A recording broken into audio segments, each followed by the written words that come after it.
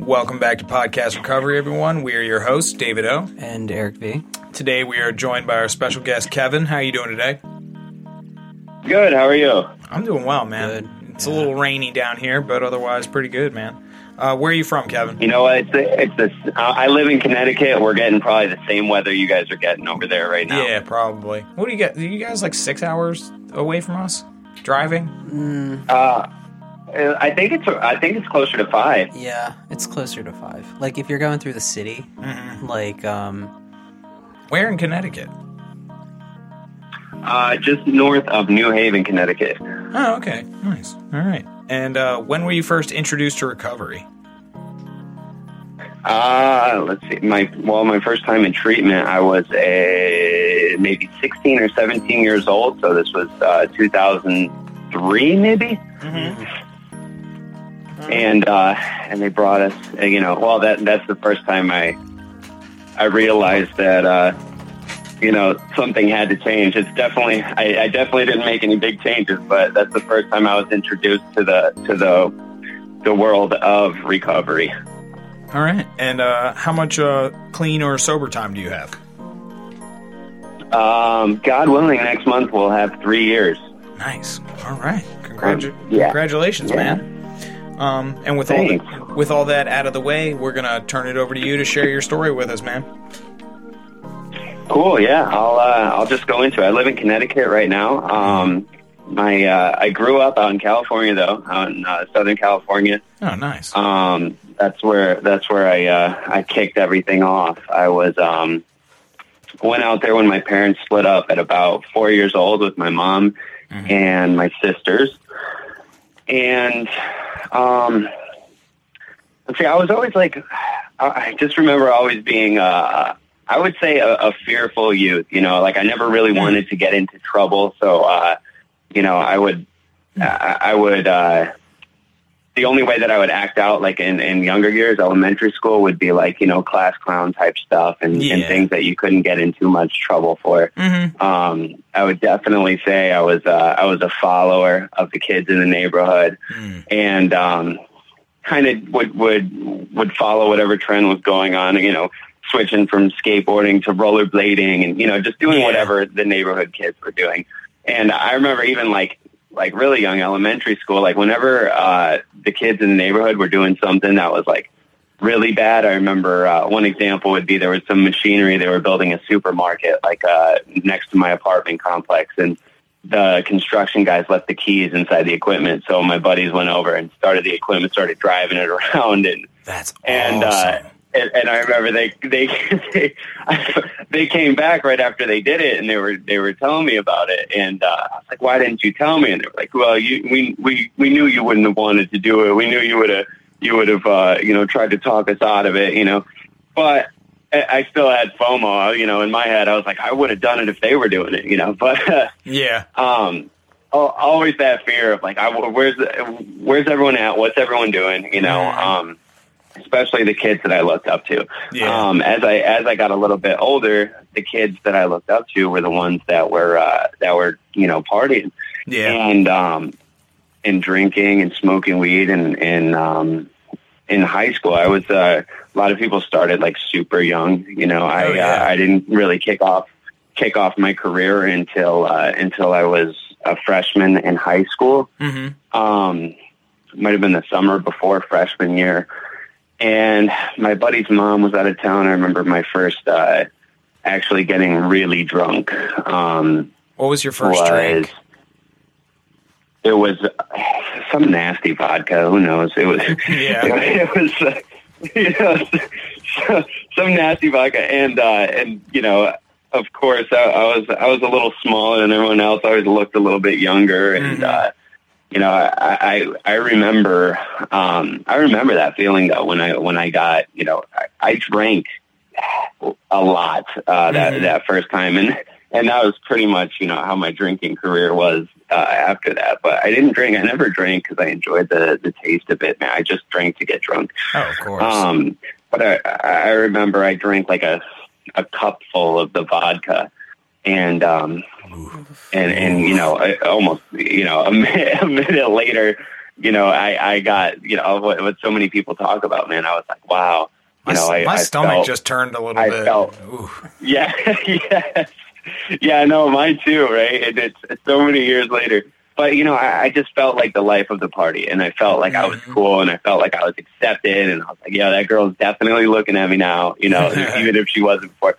And of course, that very first time I passed that threshold, I never had that, for not too long anyway, that comfortable spot where I had a nice buzz going on, and I could kind of carry about my business and maintain it throughout the night, because I think I drank another cup.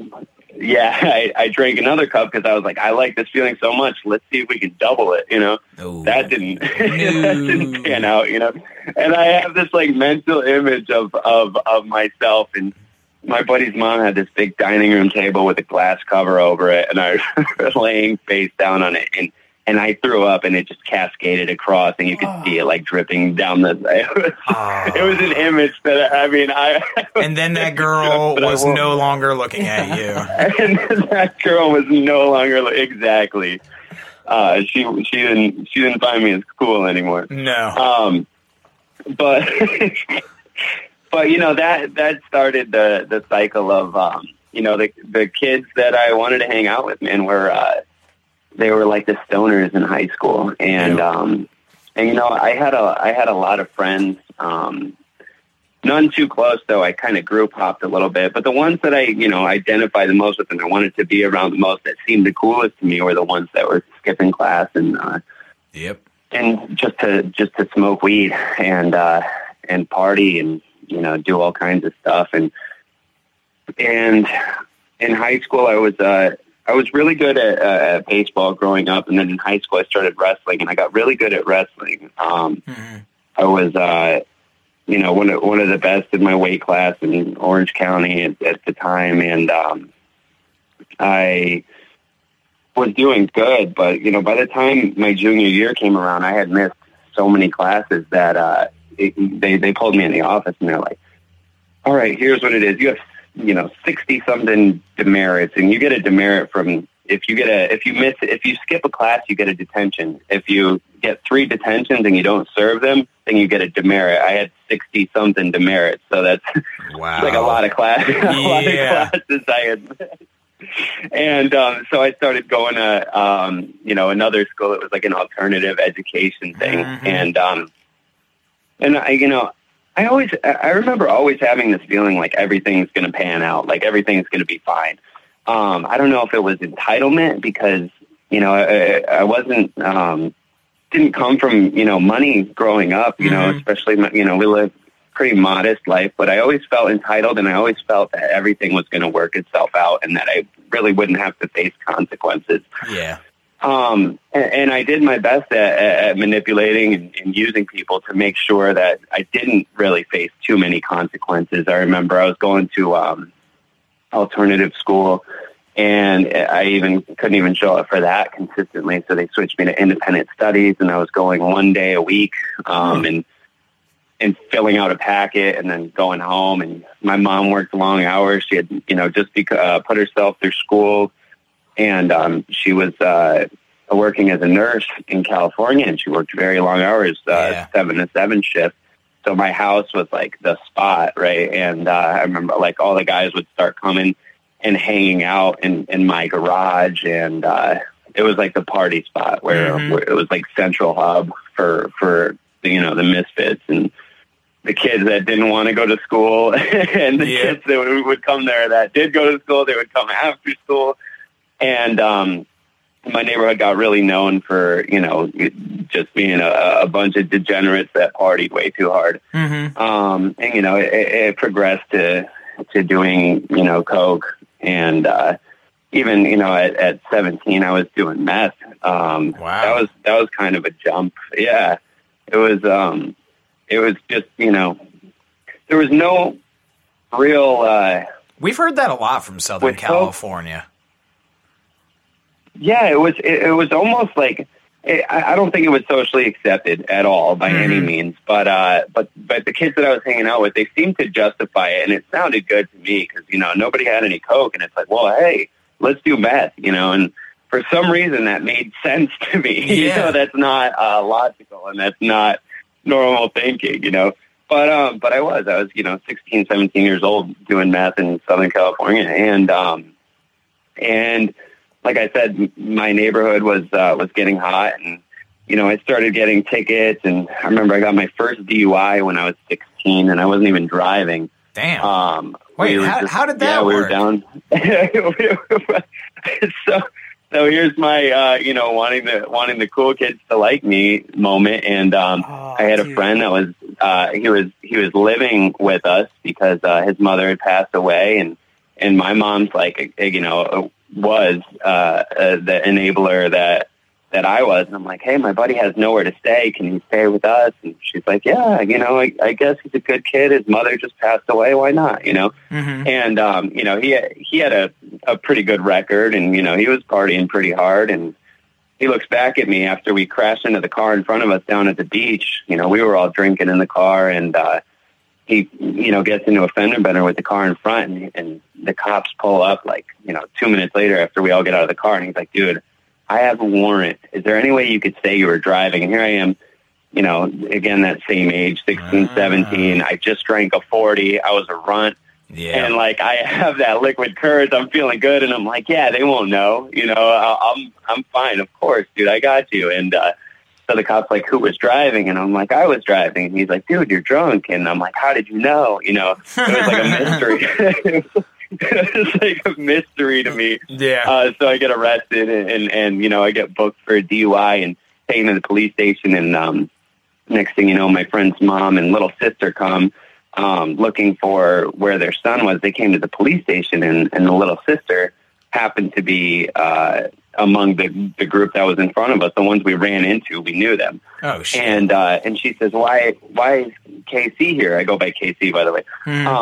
She says, why is KC here? You know, he wasn't driving. And the cop's like, what do you mean he wasn't driving? So he pulls me out. He's like, hey, you weren't driving? And I'm like, nah. And so he's like, dude, that really sucks. I'm going to give you this ticket for, you know, what was it? Obstruction of justice. And so I got put on probation for that.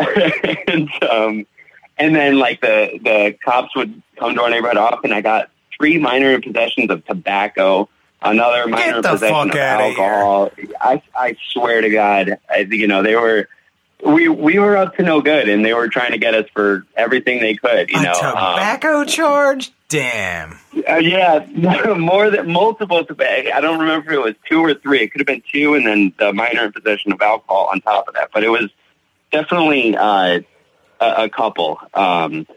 Minor possession of tobacco, and what the fuck? That was, you know, and it was bad, man. You know, I was sneaking out of the house almost every night, and staying out, you know, crazy hours. I remember I would set up the bed, the blanket on the bed, you know, with the lumps underneath it, make it look like I was sleeping. I even had like a rabbit fur that looked like the same color of my hair, and a tan shirt that I would put over a helmet I would make a nose in it. You know, I was doing Jesus. that. So like, you know, I was really into making sure it looked like me sleeping. But I would sneak out, and I would come home at like 7 in the morning, right before, because I knew when my mom's alarm was going off, or 6:30 a.m., something like that. And I would sneak in and lay down in the bed, and you know, it was almost like on a nightly basis. I was out, and you know, I was getting strung out. It was pretty bad, and at that point, I wasn't doing much along the lines of you know, socializing in any normal sense of the word. You know, I had already passed the phase of like, you know, high school parties, and we would go occasionally, but you know, having like that normal high school experience was kind of out the window pretty early on, because I was just, you know, I was like, wow, this is amazing. I want to get messed up. I want to get fucked up constantly, you know. And so I did, and I lived however I wanted to live without fear of consequence. And I wasn't going to. I was supposed to be doing this work program where you go on Saturday and Sunday to the courthouse with a bunch of other juvenile delinquents, and so. They would take us to places like they would take us to the dump to pick up garbage and move it to another area of the dump. And I still, to this day, I don't see the point of it except for like, hey, we're disciplining these kids, you know? Yeah. But you weren't allowed to talk to anybody. If you did, you got like a reduced score for the day. And if you got 3 marks, then you had to redo that day. I couldn't even stick with, you know, the few that I had to do. And I ended up violating probation, and then I violated probation again.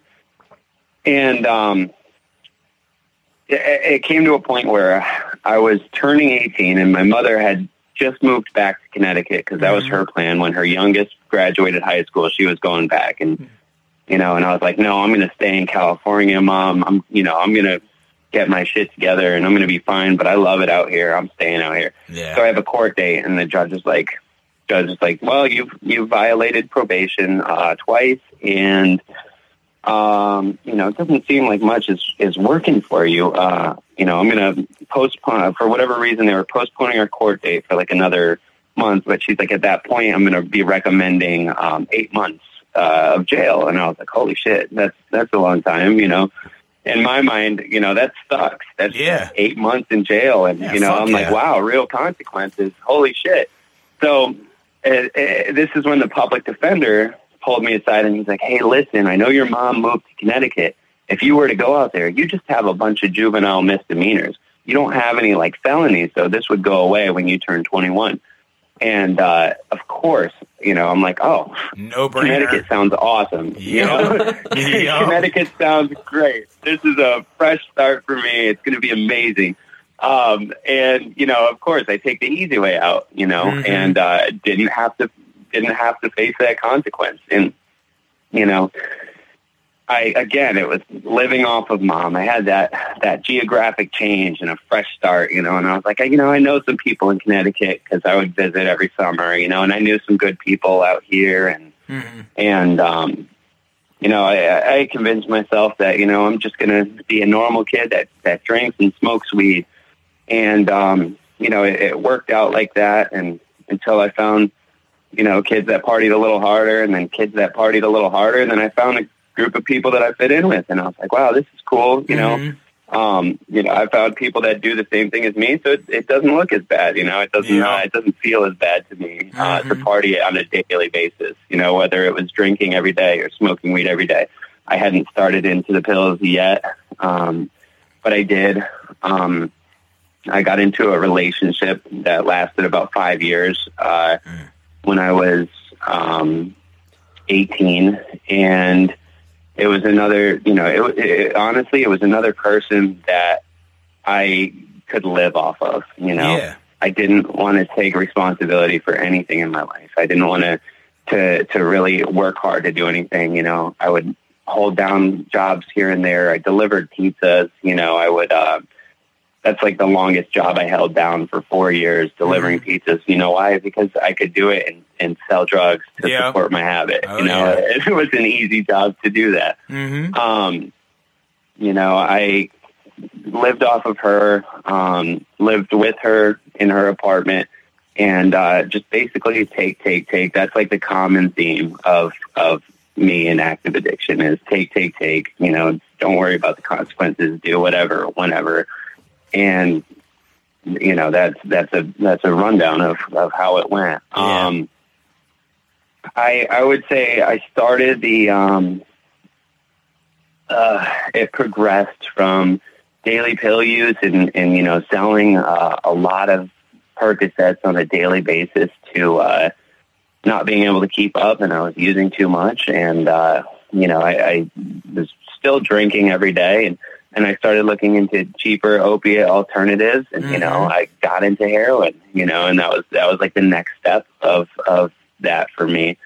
And you know, she finally got smart and left me, and you know, I got into another relationship, tried living off of her. She left. You know, my life's starting to get a little worse here.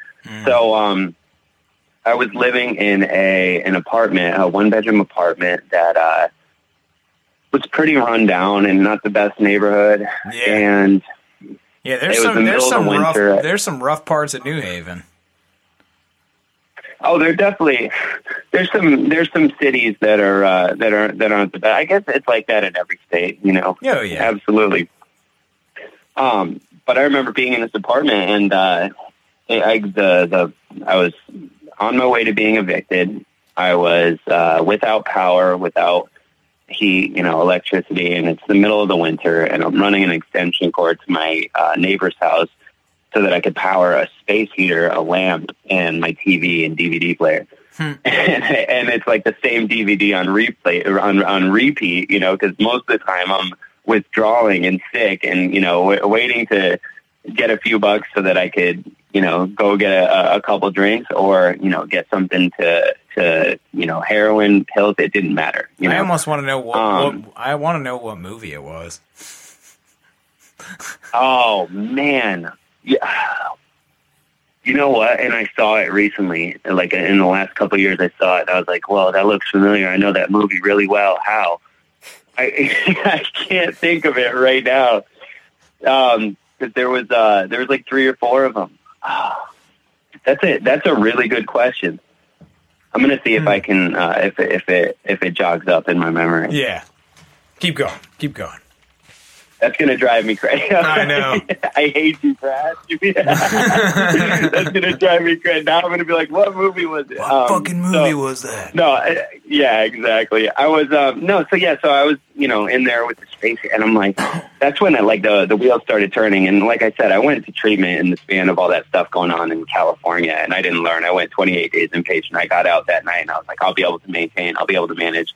I learned some stuff about myself. I learned some stuff about addiction, but it didn't apply to me, right? Like I was like, nah, it's not for me. Yeah. And I remember sitting there in this apartment. I'm probably 24, 25, I don't know, years old, early 20s, and thinking like, wow, there's got to be something better than this out there for me, Yeah. And that's when my parents, I was using them and lying and manipulating to them to get money, as well as, scheming and, stealing from stores. And I had a bunch of hustles going on and, weird shit to get money.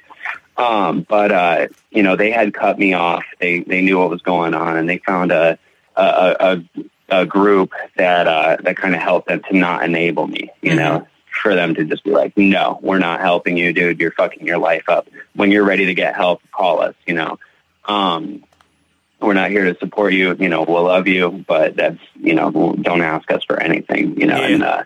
and that helped as well, and that's a tough thing because I get people that reach out to me a lot, about family members and kids,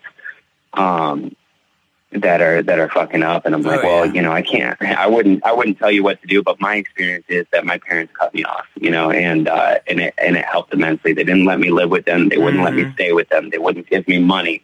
And that's that, and that helped. And that's just my experience. Yeah. So, going back, that's when I started that cycle back and forth to treatment. So I went to treatment. I went for 12 days that time. And I remember thinking after 12 days, I'm like, wow, physically I'm fine. I feel okay. I'm through the withdrawals. I'm through, the tough part. Oh, yeah. So I'm going to leave now. And I left. And that very day I was getting high again. I was drinking again. I ended up couch surfing for the next 6 months. And until I went back again for 45 days this time. And after the 45 days, I said, you know what? The pills are no good, especially the heroin's not good. Coke's probably not that great, but I can drink. I'll be able to drink. It's always my way. Oh yeah, it's that rationalization. Oh, absolutely. So I remember, and I drink very alcoholically. It turns out when I'm just drinking. And that ended with a fight with a sober house manager, and the cops, and me getting arrested, and it just got really ugly. And I tried moving again. I'm like, maybe it's this place. I moved to upstate New York for, close to a year. And that didn't work out. Up there, I'm doing a lot of Coke. I'm smoking it, Yeah. And it's just, no matter where I went or what I tried to finesse or figure out and do things, differently, I always ended up back in the same boat, not being able to hold down, a job, not being able to maintain a relationship, not being able to take care of myself, and not being able to handle responsibilities, and living off of everybody and using everybody. Same stuff over and over again. Oh yeah. So I remember I had a moment where I had some clarity. I went to a treatment center, and then I moved down to Florida, and I'm like, this is the ultimate geographic shift. Like, I'm in sunny South Florida now.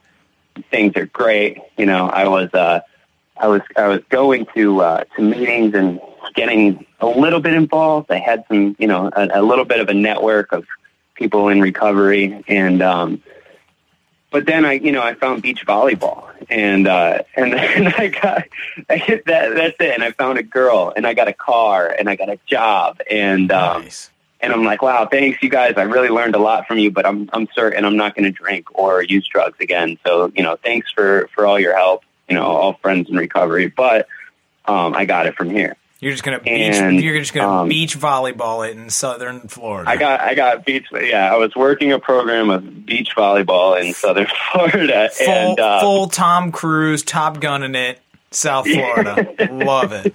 That'll keep me clean. Me and Goose. Yeah, that was it. It went beach volleyball, apartment, car, girlfriend, relapse. Yeah. So I wasn't growing, man, and I wasn't giving back. I wasn't helping. I wasn't helping anybody. I wasn't growing spiritually. I wasn't doing the things that I had done in the beginning, and I started having these thoughts like, man, I really want to get fucked up, and I was like, whoa, where did that come from? I didn't know what this mental obsession looked like, and I didn't even know how to explain anything, and then I started talking to my girlfriend about it, because I knew that I could convince her, and she would enable me, and she would do it with me, and that sickness, I want somebody to be with me throughout this, I want somebody that I can depend on. And I heard you talking another podcast about codependency, and I knew Eric. He was sitting over here hearing that, like, codependency. Yeah. And I was, man, and I always had to live off of somebody, and I spoke on codependency not too long ago, and I saw a definition for it that I really liked, because codependency, in like the normal sense of the word, I meet some of the characteristics, but when I see the definition, relationship addiction, I saw that definition for it, and I was like, oh yeah, I'm codependent as fuck, but like, I always needed somebody to have next to me, Oh yeah.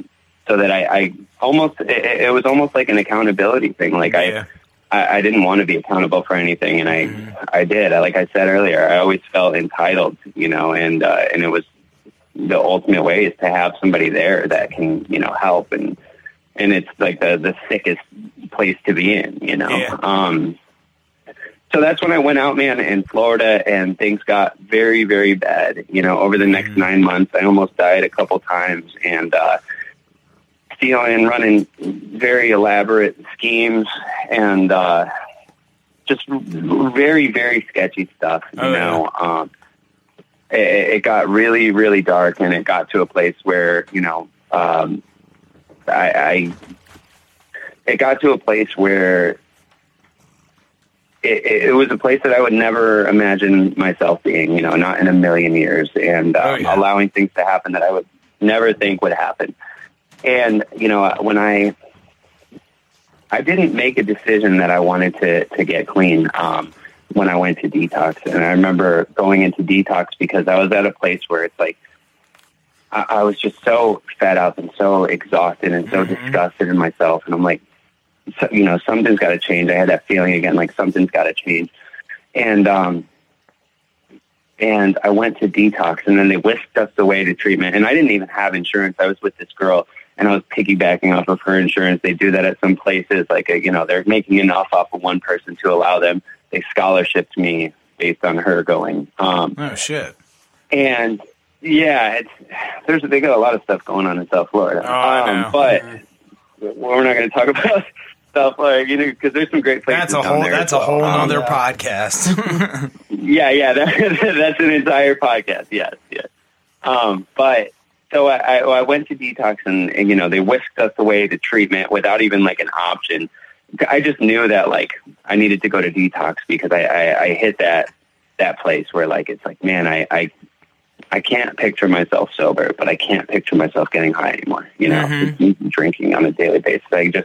I don't know where I'm at. Like it feels like purgatory, right? Like I just don't know what's going on. Yep. And I need something different. I need a change.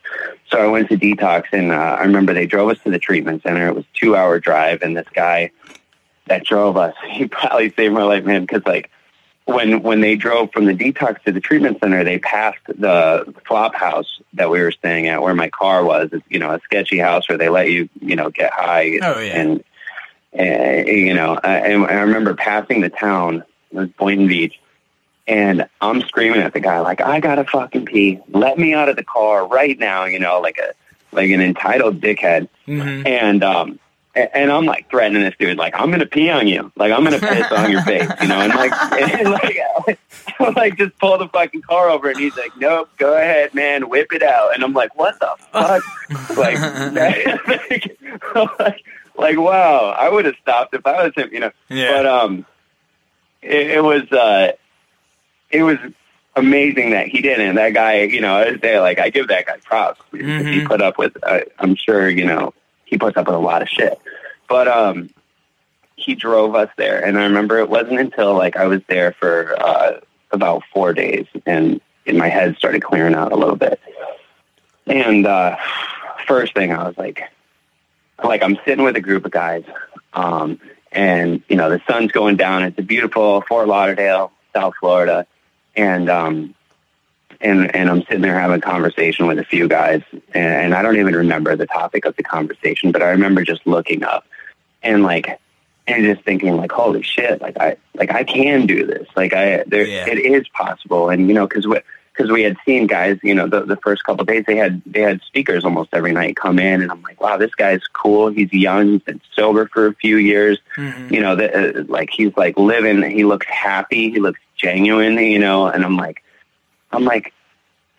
sitting there with these guys, and it, like, the thought occurs to me, like, I can do this. Like, I am able to make changes.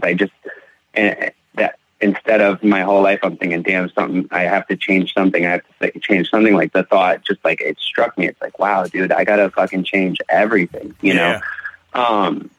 And that's when I started having that shift. It was really, like, early on, and I hit the ground running, you know, and then, like, the next day I found that girl, and I was like, hey, we got to break up. And she's like, what? I'm like, this is a fucking sick relationship. This is super unhealthy. Yeah. And she's like, all right, well, okay, I'm going to move back to New Jersey.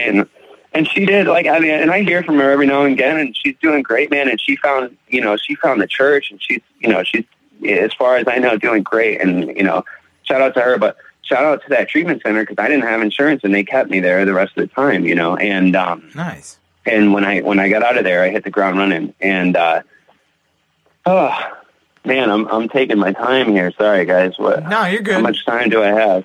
You got it. Yeah, about 5 minutes or so. You're good. We're telling stories. All right. So I was down in Florida, moved to Delray for a little bit, and then at this point, this is when I decided to move back to Connecticut, because I got busy, you know, and I got engaged and started working a program of action, and I got this sponsor, and I'm doing steps, and I got the call that my uncle was dying, and I knew he had cancer, and I got the call that he had, you know, 2 to 4 weeks left, and he was coming home. And I was full blown, like, my intentions were 100%, I would say, to the best of my ability, reversed, you know, and I was like, oh shit, how can I help, you know?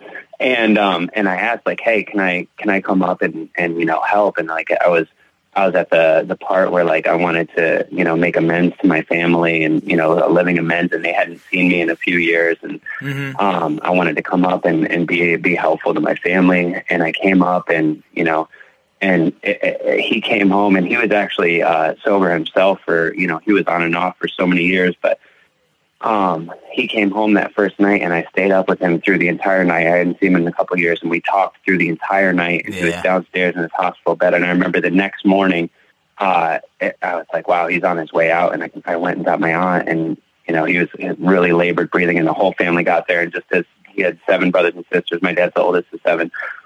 As everyone got there, he like passed away, and I'm like, holy shit. Like it was unbelievable. Like that I had the opportunity to have this amazing, you know, hours long conversation with him before he passed away. And then once he did pass away, it was like, all right, not poor me. Cause every time I've had, somebody in the close to me in the past die, it's like, fuck, my friend died. Fuck, my, you know, my grandma died, you know, poor me. It was like, all right, how can I be of service to my family right now? How can I be helpful to my family? And nice. And that was really like, I would say that's the common theme for like my, you know, my recovery in general is like my entire life was take, but now like the thought of others and trying to be helpful to others is really what drives me, you know, and it's what needs to drive me, in order, in my opinion, or my experience, in order for me to maintain, my recovery. But that's when I made the decision to move up. You know, I'm like, my niece is getting old, my folks are getting old. I need to come back to Connecticut. And I hit the ground running, man. Like I said, I got active. I got a good network of people around here. And I've been trying to do the deal ever since. You know, I got, I remember I started posting these raps, man. Like, so I would rap and I posted it, and it was me like in a parking garage. And I remember like I got like something like 1,000 views on it, and I was like, oh man, yeah, I'm gonna be famous, you know. Like, I was like, this is huge, you know. I posted it on Facebook, you know. But like that was like cool. Like some people, I read some comments, and I'm like, damn, like I have so much to get off my chest. I just got sober, you know. I used to be really good at it, like when at parties, and I would freestyle and do stuff at parties, like growing up. But that's when I just really started pouring it out when I first got sober, and this whole journey has just led to a lot of growth in the last couple of years, and now it's like this is what I do full time. I actually just worked my last 2 days 2 weeks ago at a normal job, and I'm full time music, full time in the studio. That's awesome. I'm going to be in a few different states this summer. It's really cool, man. And we released this song called Sober that I think that's the one I sent you guys. Yeah. And it's just been a journey, man. And it's been unbelievable. And hopefully it continues that way as long as I keep doing what I'm doing. Yeah, man. Awesome. That was awesome. All right. We got some questions for you. You started the last one. You got the first question last time. I started the last one. All right, we'll go with that. All right, so you talked about how like you were doing sort of like the treatment center shuffle for a while, and like even through your first few, you would go and you would. Your first one, you said you got through the 28 days successfully. You got out and you like decided it wasn't for you. So how was it over time, sort of like getting honest with yourself that like you did have a problem, and then like that final time in treatment, really like letting that sink in that you were an addict and you needed to be in recovery? I mean, for me, it was like I would say that there wasn't like that final time, because each time that I went, dude, I wanted to do it my way, because I always knew like I needed to change something, right? Like I can't continue to live like this, but I always thought it was like a time out on my life, and maybe I would get some tools, but at least I would get away from my current situation and be in this environment of other people that are, you know, abstinent from mood and mind altering substances for 30 days, you know? Yeah. But then each time I would come out, I'd be like, all right, I'm going to do it, and here's how, you know, and it was always my way, and it never really panned out. And it wasn't until this last time where I was like, okay, maybe I need to to actually take suggestions from people that have been where I've been instead of being like, no, I think I could figure this out on my own. Mm-hmm. All right. So I don't know that it was like a catalyst, except for, you know, the last time I was in there, it just kind of hit me. Yeah. It just kind of finally clicked. All right. I got to piggyback off that one. So you like, clearly you did like the geographical changes several times. And, like, we've all heard that in a whole bunch of people's stories, but, like, always the common thread there is wherever we go, that's where we are. And we bring our addiction with us. Again, like, how was it really, like, trying to, like, accept that, like, the places weren't necessarily the problem or the drugs weren't the problem? Because you also talked about, like, substituting this for that. Like, this drug is bad, this one might be not so bad. But really, like, saying that, like, you know, maybe the problem centers with me, and so does the solution, and, like, the drugs weren't the problem, I was. That's what, and that was kind of like some apprehension that, you know, my mother had when I was about to make the move back to Connecticut from Florida, because she's like, you know, you did a lot of bad stuff here in Connecticut, and like I said, it didn't really click until this last time. So that my response to that was, yeah, I did a lot of drugs here in Florida too. You know, if we started eliminating places where I've done drugs, you know, I don't know where I would move. But that was exactly it. I was like, you know, it's not where I'm at. It's who I am and what actions I'm taking. Exactly. You know, on a daily basis. All right. What you got, Eric? So I guess you were talking about codependency, and I knew it. Fucking knew you were going to go into it. Of course, my ass about codependency.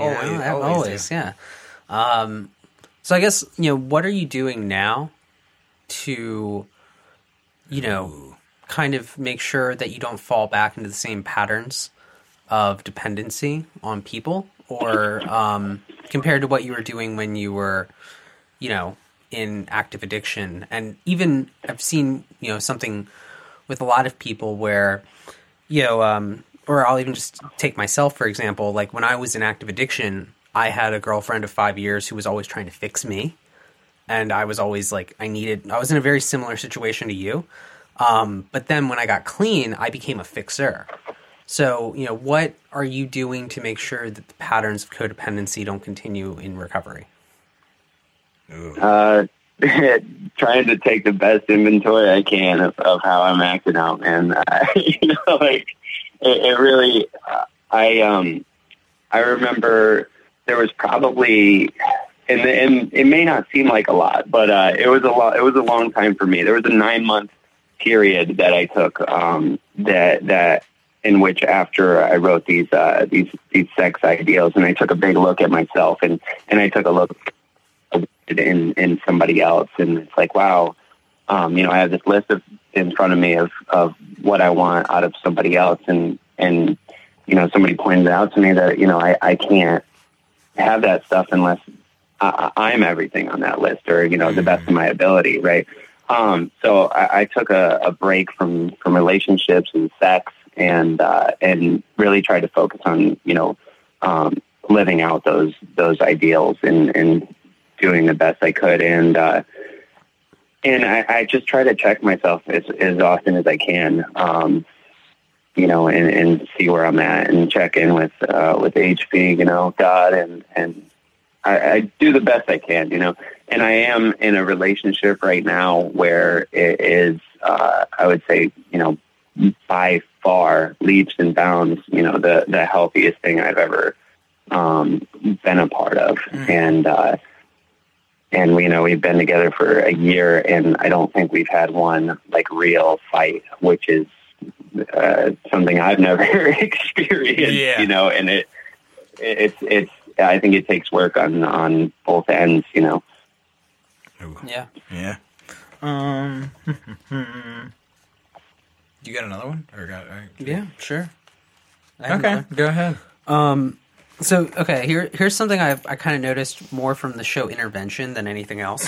And since you are a East Coast, West Coast dweller, And you even brought it up with your using in California being like meth based, and then like you moved to Connecticut and then heroin's involved, and it's like, oh wow, okay.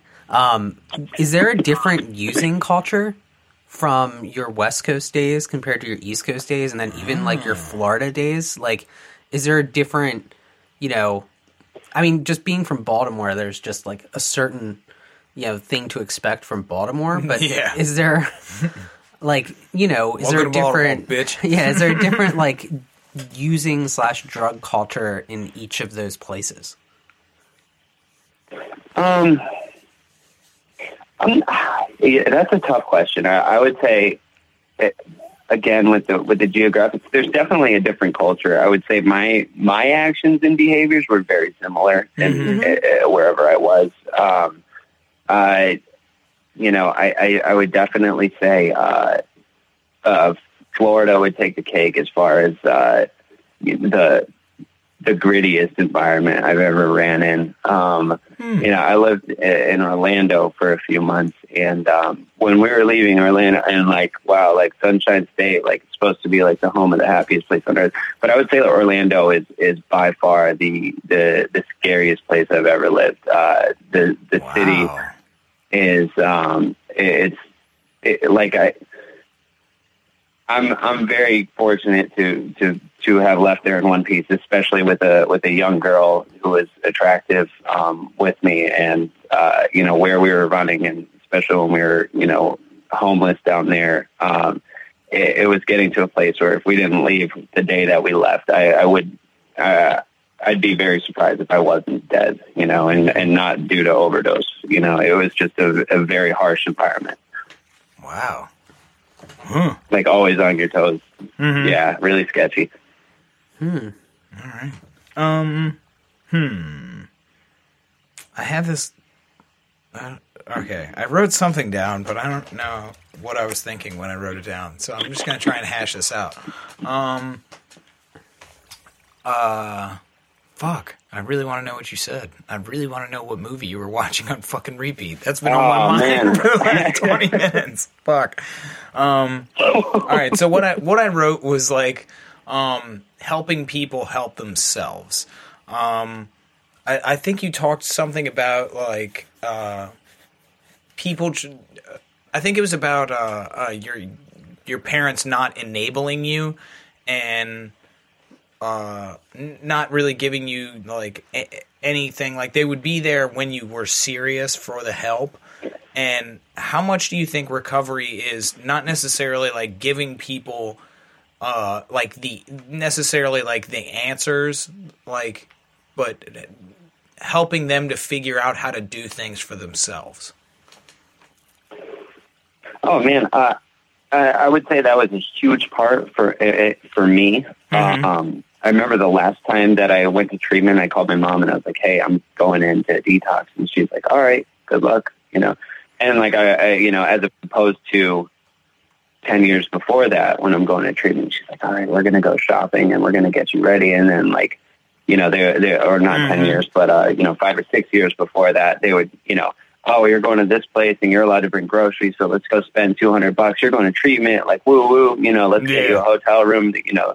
And it's like it's the last time it was like they were just, "Oh, okay, cool, like our hopes aren't up," you know. But you know, them, I believe that that the last time that I saw my mom before I went to treatment was 2 years, 2 weeks rather, before I went to treatment. She came down to visit me in Florida because she made a cross-country trip with her family. Then she flew to Florida to see me. And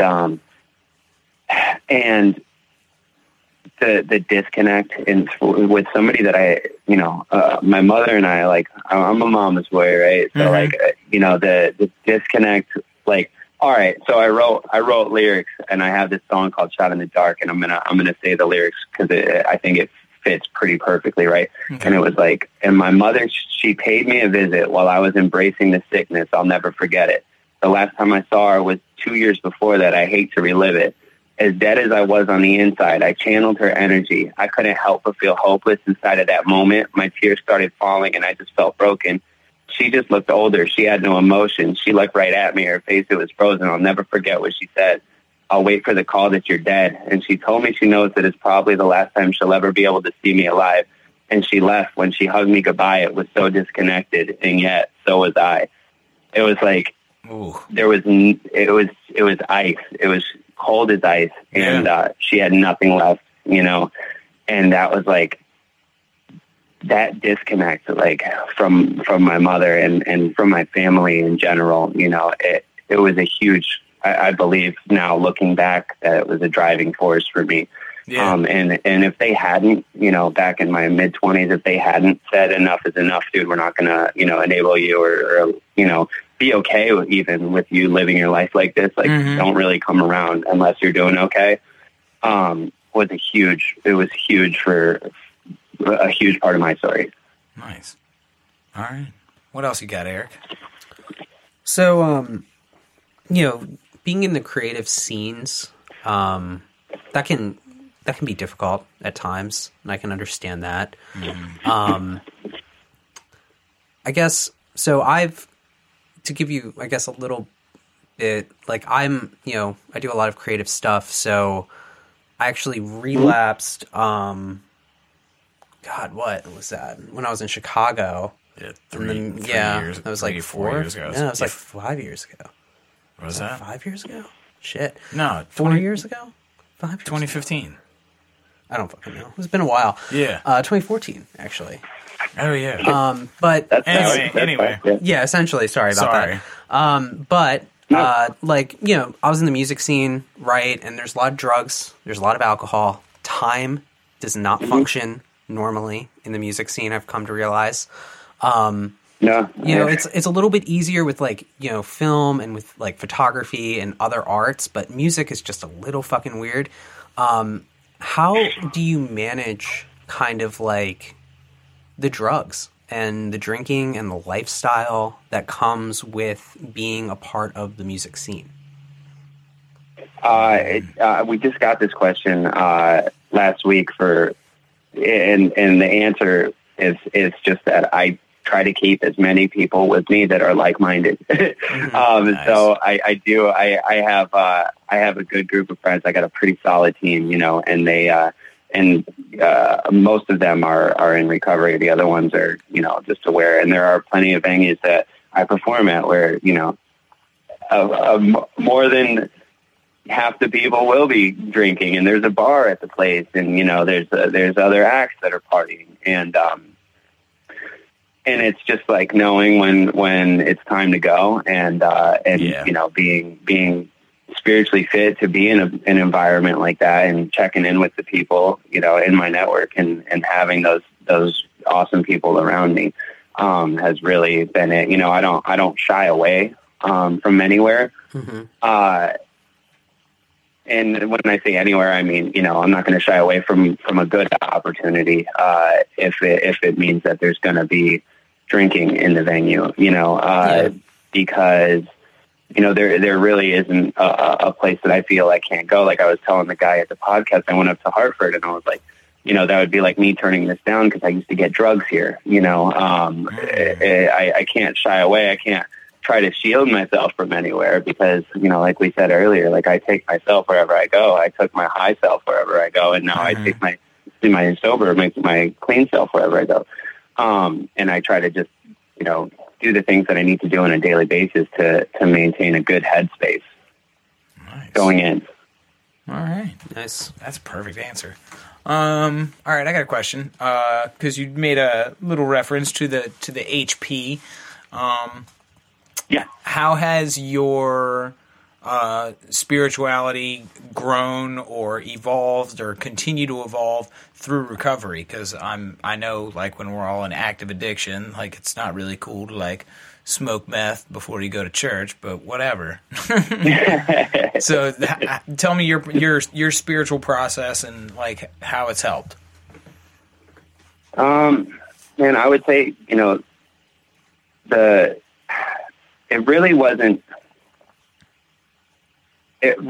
hard for me to grasp this time around, like the whole concept of God or like a higher power, because, you know, somebody pointed out to me that that like this is a program of action, right? So as long as I'm taking those actions on a daily basis, like one of those actions involves me praying and me trying to grow in this relationship with a power greater than myself, right? So I've just tried to grow in that, and you know, when I pray, I try to pray for other people, and I do my best at keeping that line open, that line of communication open. Mm-hmm. I would say,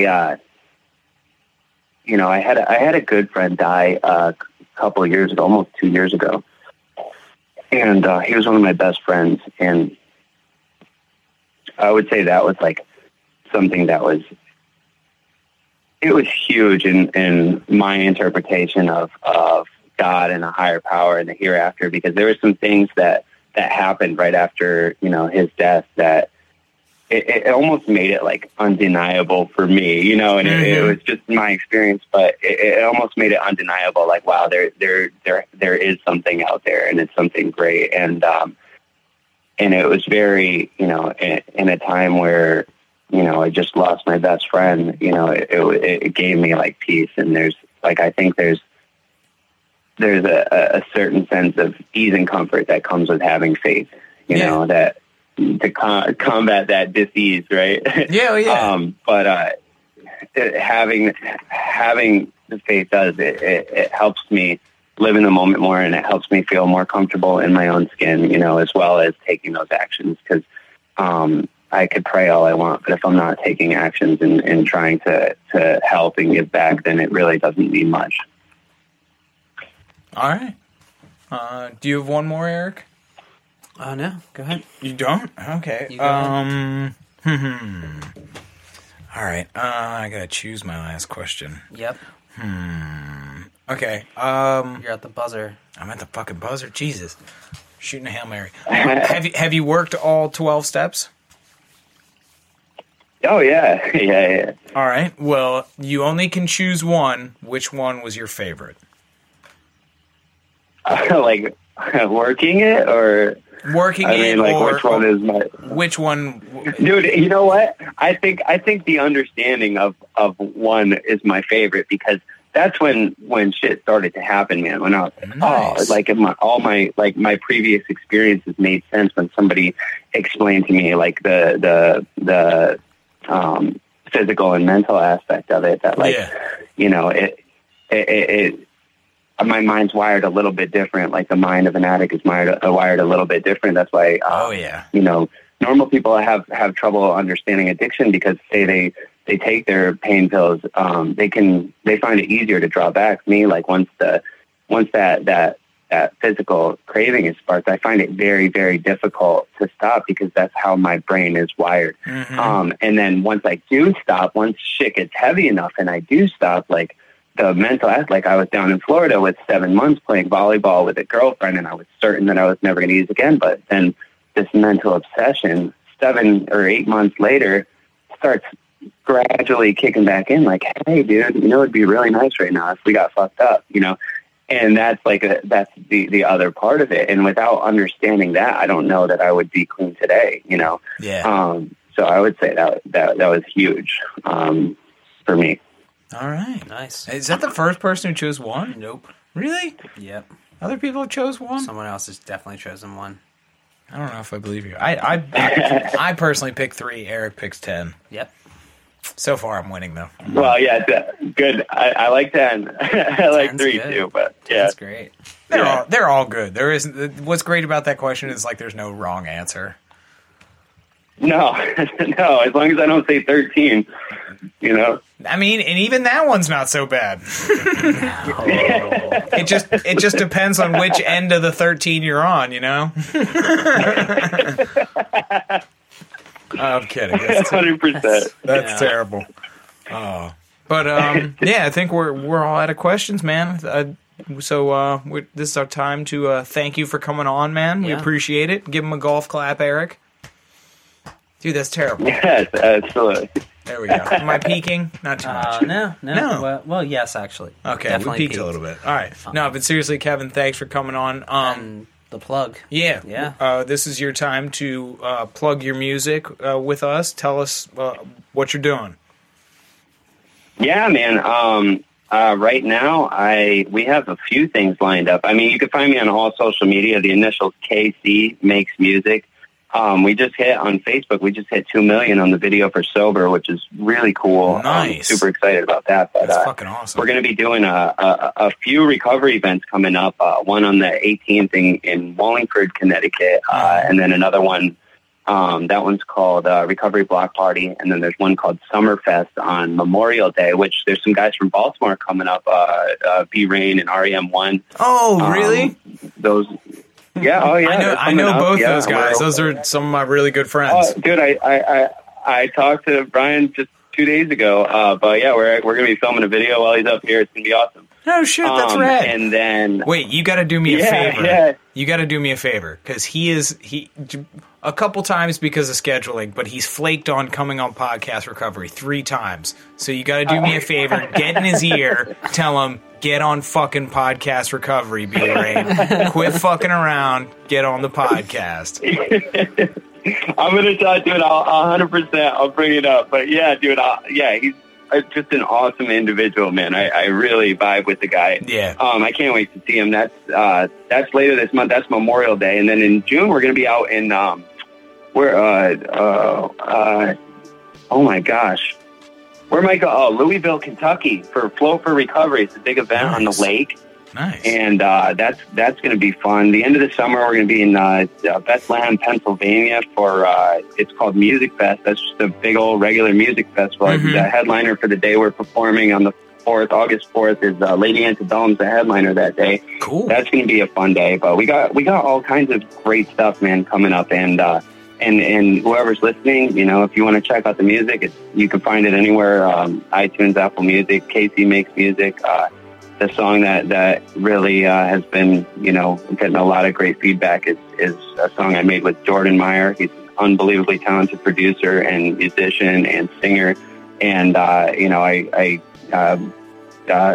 partner at the studio, he owns a music studio that I bought into about 9 months ago, and we got a lot of stuff in the works, and he's an unbelievably awesome, talented dude as well. So shout out to Jordan. Nice. All right. Well, yeah. Absolutely. That's fucking awesome, man. Like, I love the video, and anybody who's listening, seriously, go check his shit out. You have thumbs. Go type it into your Google. Boom. Yeah, no, there's absolutely. your fucking plug. So watch it on your phone. Yeah, watch it on your phone. What you're saying? You have thumbs. Just Google me, bro. No, Google it, bro. And to our listeners out there that don't have thumbs, I apologize for offending you. There you go. I covered my bases there. All right. Yeah. Here at Podcast Recovery, we are aiming to expand the scope of support for recovering addicts. Accessibility and convenience of helpful services is paramount to combating addiction. We work to bring the message of recovery to every addict, wherever and whenever it is needed. We believe that a powerful voice of recovery should be obtainable, practical, and at the touch of a button. Every addict deserves to hear a message of hope, and Podcast Recovery is here to provide it. All right, Kevin, thanks for coming on again. Everybody follow him on Twitter, follow us on Twitter, Facebook, Instagram, podcastrecovery.com, all your podcast apps. Check us out. Keep spreading the message, keep spreading the love, keep spreading the hope, and most importantly, stay safe, stay sober, stay clean.